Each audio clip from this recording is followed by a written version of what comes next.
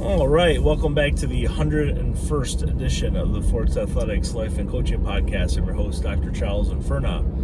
Where at Forza Athletics, we equip coaches and athletes with the tools they seek out in order to achieve their unique and specific goals. And we are recording on Friday, October 14th. It's on our way home from school today. I can't really record in the morning anymore because it's still dark when I get to school at 7 o'clock.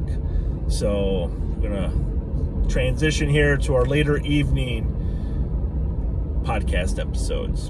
And if you listen to the last episode, episode 100, I was talking about experience and expertise. And it's a topic that it just fascinates me from a multitude of levels when talking about coaching and athletes and what the right recipes are and what type of ingredients we need to elicit elite athlete performance. I was listening to a podcast the other day, like I shared in the last episode, where an athlete was asked if they would rather be coached by a weightlifter. They were an Olympic weightlifter themselves who had achieved a high level of success, world championships, Olympic games, or would they rather be coached by somebody who has the education, like doctorate, master's degrees, multiple master's degrees in exercise science, physiology, what have you, but has never actually gotten under the bar themselves? And the overwhelming response from the group on this panel and this podcast was, well, of course I want to be coached by the person who's achieved the success, because they actually achieved the success and that they have the knowledge, at least for themselves, to be able to reach that high level of performance.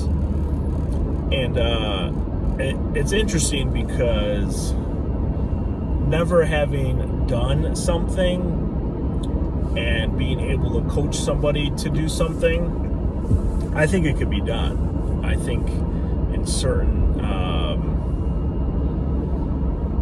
sports, I guess. I don't know, it's just interesting. Like, you look at the NFL, and there's some NFL coaches, maybe not head coaches. I can't think of a head coach that didn't play competitively, at least at the collegiate level, somewhat competitively at the collegiate level, that are having Super Bowl successes, right? Like Sean McVay comes to mind.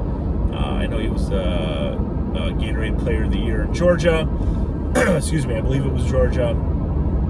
Didn't have like the greatest high school or the greatest college career. And he's been to 2 Super Bowls. He's won one, and he's, I think, like 35 or 6 years old. Where there's a lot of other players that had much more success in college and even in the NFL, and then they transitioned to coaching in the NFL, and it might not go as well, where they're not able to reach the level of success as a team as they had as an individual, like on a prior team, right? Like, would Joe Montana be a good head football coach? He won 4 Super Bowls. Would he be able to accomplish that feat? Or like Charles Haley, would he be a great defensive coordinator, having 6 Super Bowl rings from his playing experience? Like, would he be a good coach? Like, would he be able to work with athletes who, played well? Mike Singletary comes to mind. He had a stint with the San Francisco 49ers. He's Super Bowl winning player, Hall of Fame athletic career, but that didn't translate well in the NFL. So just like things like that come to mind, where when you look at the situation, I think it's going to vary by athlete. I think it's going to vary by like sport. I think it's going to vary by if the coach who's never competed in that sport before, are they able to communicate with their athletes what they need them to do? That might make them like more efficient as a coach compared to the coach who is an Olympic champion, Olympic champion shot putter, let's say, or discus thrower.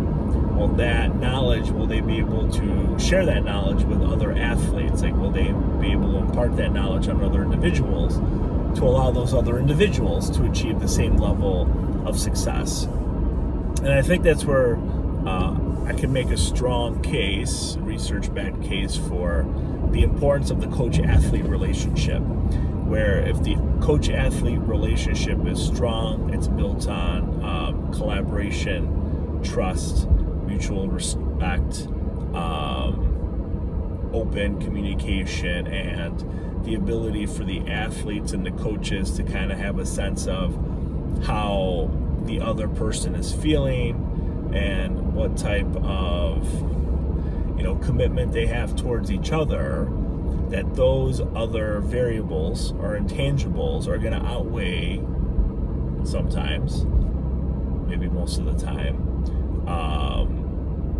the other relationship where the coach might have more experience but not be trusted by their athlete, or not be respected, or not have the similar sense of commitment from their athlete as the other coach does, right? And Judd made reference to that a couple times, Judd Logan, where a good coach believed in is going to be more successful than the best coach who's not believed in by his athletes or her athletes, right? So you can have the best programming, you can have the best everything, but if the athletes don't buy into what you're sharing, you're not going to be successful.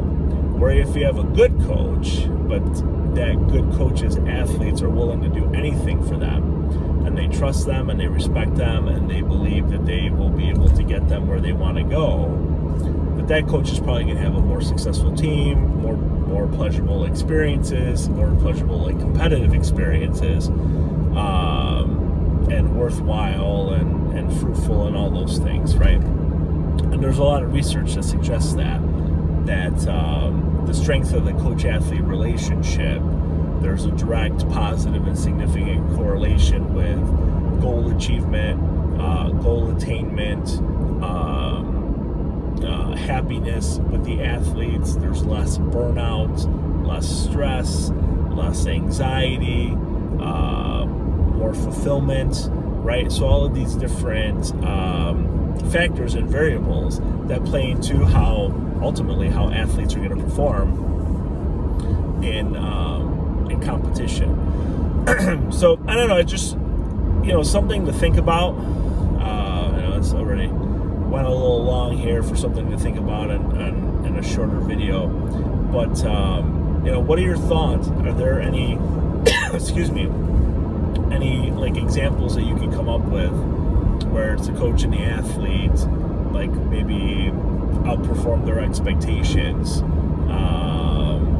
based on, I don't know, prior athlete experiences, prior coach experiences?